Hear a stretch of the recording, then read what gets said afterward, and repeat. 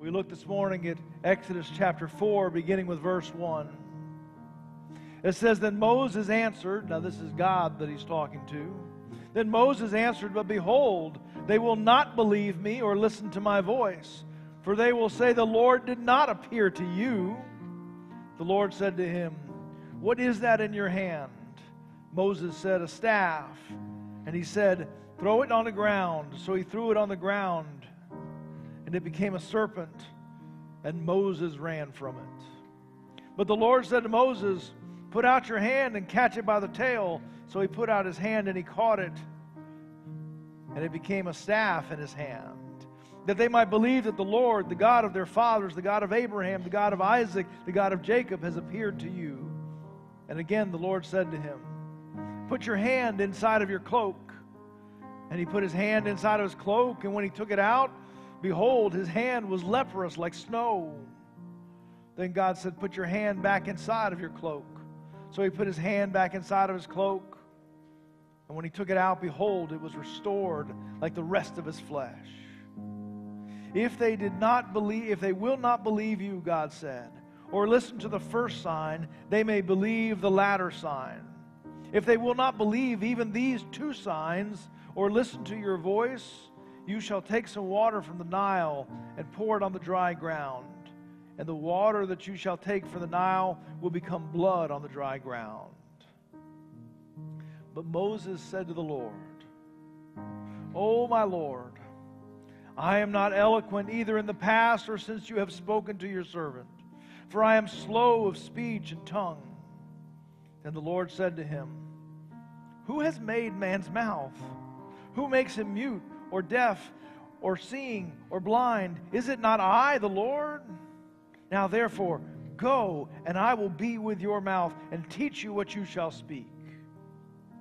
But Moses said, O my Lord, please send someone else. Then the anger of the Lord was kindled against Moses. And he said, Is not Aaron your brother the Levite? I know that he can speak well. Behold, he is coming out to meet you, and when he sees you, he will be glad in his heart. You shall speak to him and put words in his mouth, and he will be with your mouth, and with your mouth will teach you what to do. And you shall speak, and he shall speak for you to the people, and he shall be your mouth, and you shall be to him as God to him. And take in your hand this staff, which you shall do the signs. All right, let's take a look at Exodus chapter 4 this morning. You ever miss out on something because it was too good to be true? Has that ever happened to you in life? I was trying to think a time that happened to us, and the time that I remember in particular, and I don't know whether Susan remembers this or not, but we got a check in the mail. And it was a long time ago, so we needed that check. And any check that came in the mail was a big check. I mean, if it was $17, it was a big amount of money. And this check was for much more than that $17. But I remember getting that check in the mail. I remember opening it and thinking, oh, this is not right. Somebody has messed up someplace. Something is not kosher. This is not the way it should be. And what we did is we mailed that check back because we wanted to make sure that we had not messed that up, because basically we thought someone sending us a check in this amount, that is too good to be true. Now, upon reflection, it actually should have been our money, I think. I think as we thought about it more, but I missed out on it because I was so concerned that this good news, this good experience was too good to be true. Does that ever happen to you? Something that you may have missed out on because you said, oh, that can't be right. That can't be true. That can't really be happening. Hey, it's not possible for that to be unfolding for me. As I look at this passage of Scripture that we're looking at here, and really Exodus chapter 3 and Exodus chapter 4, there is a sentence in here that just absolutely catches me. It's back in chapter 3. It's Exodus chapter 3, verses 16 and 17. And it says, this is the word of God. He says, I have observed you and what has been done to you in Egypt. And hear this in verse 17. And I promise that I will bring you up out of your affliction. Man, What a word. I almost felt like this morning all I needed to do is just read that verse. I have seen how you have been oppressed. I have seen the things that you have suffered through. I have seen the things that you are struggling with. And the voice of God says, and I promise that I will bring you out of that affliction. Man, can anybody use a promise like that today? Anybody immediately have things in mind that they can be able to point to and say, this is where I'm struggling, this is my affliction, this is the stuff that is hard that I'm walking through right now? And for the voice of God to speak into your life and say, I have seen all of it, and I promise to bring you up out of your affliction. How great a word is that? But I will tell you that the first person who heard that word thought it was too good to be true. He heard that word, and he listened to it, and he heard it. He had a conversation with God, and he said, I don't believe that that is possible. And so this morning, as I speak to you, and I repeat those words over you, God has seen where you have been oppressed. God has seen where you have been afflicted. God has seen where you are struggling. And He says to you, I promise I will bring you up out of that affliction. I want you to be encouraged by that word. But I also know that it is possible for you and I to hear those very words and say, that just sounds too good to be true. That's too much for me to believe. I don't know whether that's really something that's going to happen in my life. I don't necessarily know that God is going to pay that much attention to me and to my needs. Well, I want you to know, God is too good for that to be false. God is too good for that to be false. So let's walk with Moses for a few minutes this morning. And let's see how we process when something sounds too good to be true, and yet God is too good to be false. Let's think that through. To begin with, I want you to realize that everyone is going to have moments of doubt. Everyone is going to have moments of doubt. Hey, in fact, I would tell you that there's some degree, now this is kind of a strange thing to hear, but there's some degree that doubt is healthy. Doubt is healthy because what it means is you've actually paid attention to what somebody is saying. I think there's a lot of people that may not claim doubt because they haven't really heard what we're saying. They have not heard what the Word of God is saying. Here's what the Word of God says. There is a God. You may never have seen Him, but there is a God. And that is something for us to believe. There is a God who created this universe by speaking it into existence. There is a God who not only is responsible for everything that you see, feel, smell, and touch in this universe, but that same God cares about you and your life. That's a really big thing to believe. That same God, when we rebelled and sinned, has been working a plan to orchestrate a plan to rescue us from our own sin and rebellion and brokenness. That's a lot to believe. And in fact, that same God's plan involved God becoming flesh, dwelling among us so that He could do miracles in front of us, but more than that, so that He could live a holy, perfect, sinless life that He could sacrifice on our behalf. And that same God was buried in a tomb, and they rolled the stone in front of it. And 3 days later, He rose again, and now sits at the right hand of God. And not only sits at the right hand of God, but if you are a believer in Christ, that very same resurrected Jesus lives inside of you. That's a lot to believe. In fact, I think the fact that somebody may have some doubt over that actually means they stopped and listened to what we said. All of those things are really big deal moments. Now, every person has a different personality. Every person deals with this a little bit differently. But I would say that everyone deals with doubt at some points in their life. They may come in different shapes and sizes. They may come through different personalities. They may have different intensities. And they may have different seasons. But it is natural to stand back and hear some of the wonders of God and say, whoa. In fact, the wonders of God are so great that we're not really listening if we don't stand back and say, whoa, that's big. That's large. That's beyond what I expected. That's beyond what my mind can handle and process. In fact, I would tell you that a working definition of faith is believing beyond my doubts. It is not the elimination of doubts. It is not saying that I never have a doubt, I never have a question, I never have moments where I struggle with this concept or this idea or even a sense of connection with the things of God. It is believing beyond my doubts. This is probably best expressed when Jesus comes to a man and he wants to heal his son, and Jesus says, you have to believe in order for this to happen. And the dad says, I believe, help my unbelief. Because every single one of us that has ever drawn breath is a mixture between belief and unbelief.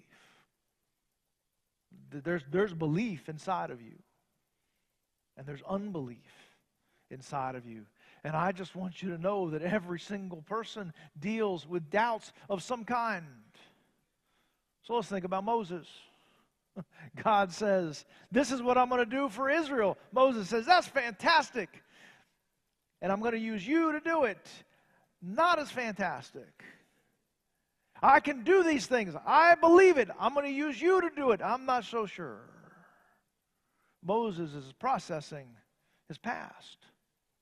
He knows that he's been rejected by the Egyptians and by the Israelites. He knows that there are still some telephone poles in Egypt that have got his poster on it where it says, wanted Moses for murder. He knows that he never found that connection in that place. And so he looks at his past and he says, I can't do that. Moses looks at his present circumstances. A shepherd that's been wandering the wilderness for 40 years, taking care of somebody else's flocks. He has no status.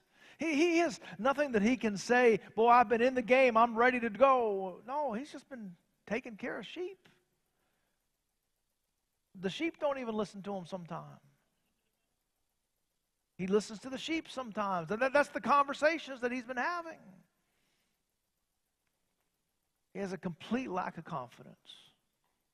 When God begins to tell him what he's going to do, he looks at God and says, I can't do that. I'm incapable of doing that. I don't have the gifts. I don't have the abilities to do that. He's got to go back to Egypt, meet with the elders of Israel, and explain to them why God spoke to Moses instead of them. It's a hard task. And so Moses doubts. In fact, if you take a look at chapter 3 and chapter 4, Moses' doubts can fall into three different categories. The first thing, he says, what if I go back to the Israelites and they say, who says? His first doubt is, what if they don't believe you? His second doubt is, what if when I go to them, they will say to me, surely God has not spoken to you? His second doubt is, they don't believe me. And then his third doubt is when he turns to God and says, find someone else. His third doubt is, I don't believe you. Moses is struggling. He's struggling with some doubts despite all of these things that God has done. I will tell you that there is a degree in which our doubts can be productive. Now, that's a strange sentence. But I will tell you that part of what Moses is dealing with, part of what you and I deal with, is that we have an oversized God that we try to fit in an undersized box. And so there's this giant box that's labeled God, and it is all the grandeur of God, the greatness of God, the character of God, the will of God, the plans of God, the power of God, all of those things. And then there's my box, which is my brain, my logic, my knowledge, my experience, my faith. And the task that we are given is to take this box and try to fit it in here. And our response is, I doubt it. There's no way that is fitting in here. Now, I will tell you that the way in which that becomes productive is if you are given that task of taking this oversized box and putting it into an undersized box. Probably what you're going to do is you're going to walk around that box, and you're going to put your hands on that box, and you're going to feel the texture of that box, and you're going to look at that box from every single angle that you can. What you're doing is you're chewing on, you're processing, you're understanding, you're growing, you are seeing the largeness of God. So even in the process, like, there's no way this is happening. There's no way this is going to work. I don't see how this is going to. While you're doing that, you are giving weight to the grandeur, to the bigness of God and His will and to His power. Now, when that becomes really productive is when we spend so much time looking at that greatness of God and the size of that box and the littleness of my box. There just comes a moment and say, you know what? Let's skip my box and let's just pay attention to God. It becomes productive when I move my attention from here to here. And I just continue to try to seek the width, the depth, the greatness of God. And I put my hands on it so that I know it and I feel it and I understand it a little bit more. Not all, not even a lot or even a little, but a little more than I understood before. Everyone at some point deals with some doubt. I would also tell you that God cultivates the growth of our faith. God cultivates the growth of our faith. All of the words in chapter 3 are so fantastic. This is what I'm going to do. It's going to be amazing. God, I'm going to do this. God says, I'm going to send you back. The people are going to hear you. You're going to go into Pharaoh. You're going to speak to Pharaoh. Pharaoh's going to be difficult, but I will use my strong hand against him. And not only will you be freed, but you will walk out with the riches of Egypt. It's pretty good. That's pretty great. All of that is great. Chapter 4, verse 1 is not as great. The Moses answered, but behold, they will not believe me or listen to my voice, for they will say, the Lord did not appear to you. Now, I want you to know that that is a direct contradiction to what God has just said in chapter 3 and verse 18. In chapter 3, verse 18, God says, and they will listen to your voice. Chapter 4, verse 1, they will not listen to my voice. Wait, God has just said, they will listen to your voice. Moses says, they will not listen to my voice. God says, this is what I've said. That sentence, that they will listen to your voice, is still echoing in the mountains of Sinai, while Moses is saying, they will not listen to my voice. But I want you to notice. I want you to notice grace. I want you to notice kindness. I want you to notice understanding. God has no anger toward Moses in this moment. He has spoken. He has arrived. He has made promises. He has said, this is the way it's going to be. And Moses has looked at him and said, I don't think so. But I want you to see the graciousness of God. God's immediate response to Moses in this moment is, let me grow your faith. Let me grow your faith. let me give you some signs. Let me give you some experience inside of your life so that you can know, because I did this, I can do this. And he gives them 3 signs. He says, take the what's in your hand. He says, it's a staff, it's a stick. Throw it on the ground. Moses throws it on the ground. It becomes a serpent. And this is my favorite part about Moses' life. He runs away. Me and Moses, we're on the same page, man. Where the snake is, I am not. Moses runs away. I don't know how far he got. You know, that sand is hard to run in, but I bet you he made progress. And then the voice of God tells him, pick up the snake by the tail. Now here's what I want you to know. Before Moses can lead the people of Israel out of Egypt, before Moses can even go back to Egypt to do this massive task, God says, I need you to do this. Pick up that snake. And Moses does the task, and it becomes the staff. It's just a step. The second thing he says, listen, put your hand in your cloak. Now this one's really kind of puzzling to me. I don't know what Moses expected. Put your hand in your cloak. I've been to enough magic shows. I'm expecting a $50 bill. You know, you put your hand in your cloak, boom, there's money, there's something, there's roses, there's something, it's something great. Sticks his hand in his cloak.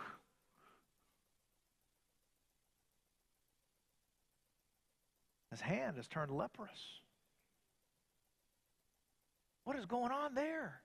God, what kind of a trick is this? Oh, what kind of damage? I'm trying to do what you say, and I'm suddenly I'm dealing with all this. Plus, I've got leprosy. What kind of a deal is this? The part of Moses' growth was you got to trust God to be able to turn it all into good, even if in this moment it doesn't look good at all. Moses, put your hand back in your cloak. He pulls it back out, and it's made whole just as it was a moment before. But Moses is going to have to learn, trust me. It may look tough right now. It may look scary. It may look like the last thing that you want right now. But I promise you, it's going to end well, and I'm going to take care of you. The last one is another step of faith. Because Moses gets to test drive the first 2. Take your staff, throw it on the ground, turns into a snake, pick it up, snake by the tail, it's a staff again. All right, did that, puts it in his journal, I know how to do this. Do the cloak, in, oh, okay, it's going to be all right. The third one, when you get back to Egypt, if things haven't gone well, take some water from the Nile, pour it on the ground, it's going to turn to blood. Moses is like, can we test that first? Can I try that? No. You just got to know that when we get to that point, I'm going to take care of you. When we get to that point, I'm going to take care of you. You see, what God is doing is He is cultivating the growth of Moses' faith. He doesn't say you have to understand all of it. You don't have to do all of it at once. But here's what I want you to do next. Here's what I want you to trust me with next. And now these become promises. These become signs. These become experiences. These become memories. And these become the foundation for Moses to move beyond this moment. In fact, it's interesting. God tells Moses, take the staff with you. And as you look through the chapter, it begins with a staff, then it becomes your staff, and before the chapter is over, Moses says, I went back to Egypt and I took with me the staff of God. Because I'm going to remember the things that God has done. I may go into some spaces and some places that I can't imagine what's going to happen. But I will hold on to the staff of God, because I will remember the things that He has done for me and the things that He is capable of doing. Now, I do also have to just speak the whole truth to you this morning. I want you to see the graciousness of God. I want you to see the kindness of God, the patience of God as he's growing Moses' faith. He understands this box is really big for him to process right now. But you also need to know that there does come a time when doubt becomes disobedience. There is a point that doubt becomes disobedience. Remember, we said at the beginning of chapter 4 and verse 1, Moses says, I don't believe this is not going to happen, even though it was a direct contradiction to what God just got done saying. God gives him these signs to build up Moses' faith. But when the signs are done, Moses comes up with more excuses and more reasons why he can't do it. He says, I'm not really good at speaking. I like what Moses says here. He says, I've never been good at speaking, and I haven't gotten any better at it since you've been talking to me in the last 10 minutes.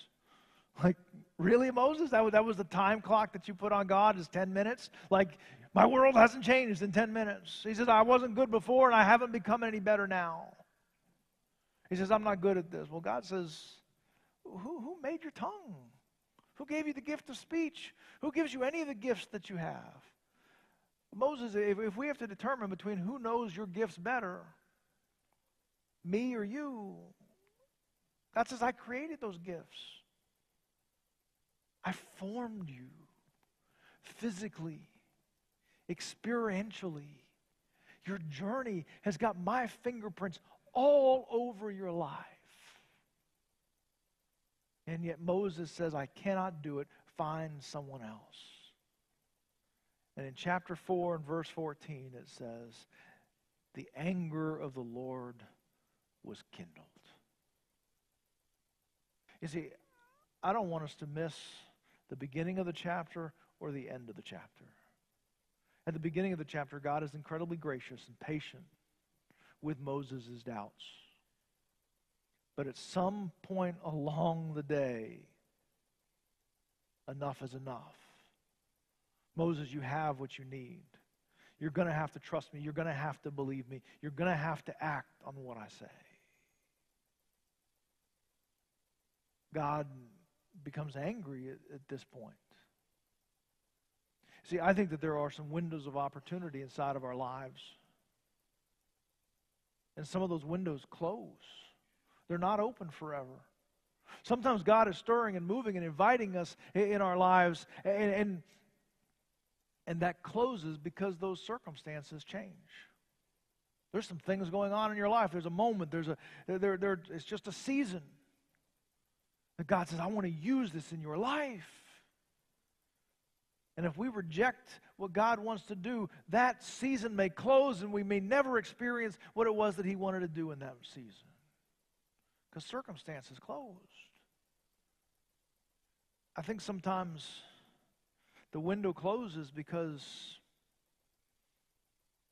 our heart does not stay sensitive. And what I mean by that is that there are times that God speaks into your life. And you know that it's the Holy Spirit stirring. You're like, boy, this is uncomfortable. Boy, it's almost like I can hear an audible voice. It is though I know that this is what God wants me to do. And you know that because your heart is sensitive. It is soft. It is open. It is hearing God. But I will tell you, if you tune that out, your heart won't remain that sensitive. And sometimes we say, I know that's what God wants me to do, but I'm going to do it later. Well, your heart may not be as sensitive later. And in fact, your head may out-talk your heart. And say, you know what? That was just emotionalism. That's because what someone else was doing. That's because it was just the way church was that Sunday. That's not really what you're supposed to do. And that sensitive heart that has heard from God, that window closes because it doesn't stay sensitive. In fact, one of the things that hardens our heart is when God speaks and we don't do anything about it. There's no way for our heart to remain sensitive to the voice of God while we're rejecting obedience to that voice of God. And then I think that sometimes those windows close because God is the most patient But He's not patient forever. And that window of patience is about to close on Moses. And this window is about to close because God says, I have been patient. I have been gracious. But if you're not ready to obey, I'm going to move on. God has already said, I'll take care of Pharaoh. Moses, you're not standing in the way. If I'm going to take care of Pharaoh and the Egyptian empire and all of that strength, and I will use my right hand against it, my mighty hand against Pharaoh. Moses, you're not going to stand in the way of what I've got here. And that is going to close that window. I don't mean to speak heaviness outside of the heaviness comes from the Word of God. But I think that sometimes we become spiritual procrastinators and we miss out on the movement of God in our lives. He doesn't just say do, He says do it now. Do it now. Satan would love for us just to keep saying later. Later, I'll get to it later. I don't say no to God, I just say later. It's the same thing. There is a point where that doubt becomes disobedience. Now, I want you to know that God is even working to address the areas of concern that Moses has. Moses says, I'm not really good at speaking. God's not asking you to sing an opera. He's just saying, say what I said. But He knows that Moses has this insecurity. And He's able to tell Moses, your brother Aaron, who came in second place in the 8th grade speech contest, that's not true. But your brother Aaron, who is a good speaker, is on his way to find you right now. I'm taking care of it. Even the doubts that you haven't figured out yet, I'm taking care of it. Now listen to this. Moses has been gone for 40 years. 40 times 365 days. It's almost 15,000 days since Aaron has seen Moses. And yet today is the day that Aaron says, you know what? I wonder how Moses is doing. I'm going to pack a bag and I'm going to head into the Sinai and I'm going to go look for Moses. 15,000 days. But the day that God is speaking to Moses is the day that Aaron has already packed his suitcase to go and be an encouragement to Moses. God is taking care of the things that you haven't even begun to worry about. He's got it covered. He's got it covered. So what does this mean to us this morning? Well, one of the things, it's okay to doubt, but make your doubt productive doubt. You see, the other way in which we can process this tension between the giant box and the little box is instead of getting rid of the little box, we can brush aside the big box. No more tension. But that's not what we want to do. And so one of the things that I would call on you to do is be ready to be obedient to the next thing that God speaks into your life. The next thing that He calls on you to do. Be ready to say yes. Secondly, I would tell you that maybe you haven't heard God tell you to do something lately. Well, some of the reason for that is because faith comes by hearing. And it's the Word of God that tells us what to do. And if you haven't been in the Word of God, that may be why you haven't heard from Him and you haven't been convicted or pulled or directed in your life. And so my challenge to you, secondly, is be ready to be obedient, but also spend some time where the directions are so that you know what to be obedient of.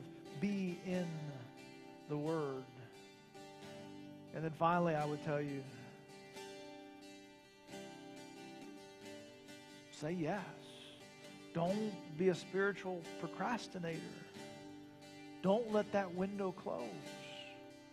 And in fact, this morning, if that Spirit of God has spoken to you, man, would you make sure that you take a first step on whatever it is that He's called on you to do? Don't let the busyness outside of these walls distract you. I mean, that Saints game may be really, really good. It could throw you off the whole thing. Do it now. And I would tell you, dear friends, if He's calling on you to give your life to Him, to forgive you, to redeem you, to rescue you, man, don't miss that window where He speaks to you.